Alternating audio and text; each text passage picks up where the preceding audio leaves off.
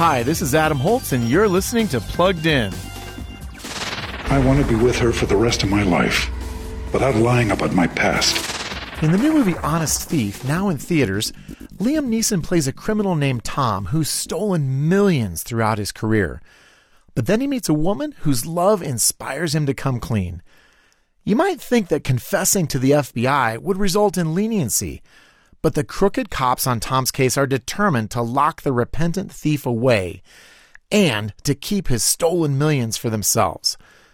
This PG-13 action flick has less content than many similar films, but viewers will still encounter some violence, profanity, and crude dialogue.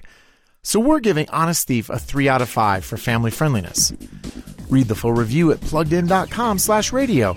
Plugging you into the movies, I'm Adam Holtz for Focus on the Family's Plugged In Movie Review.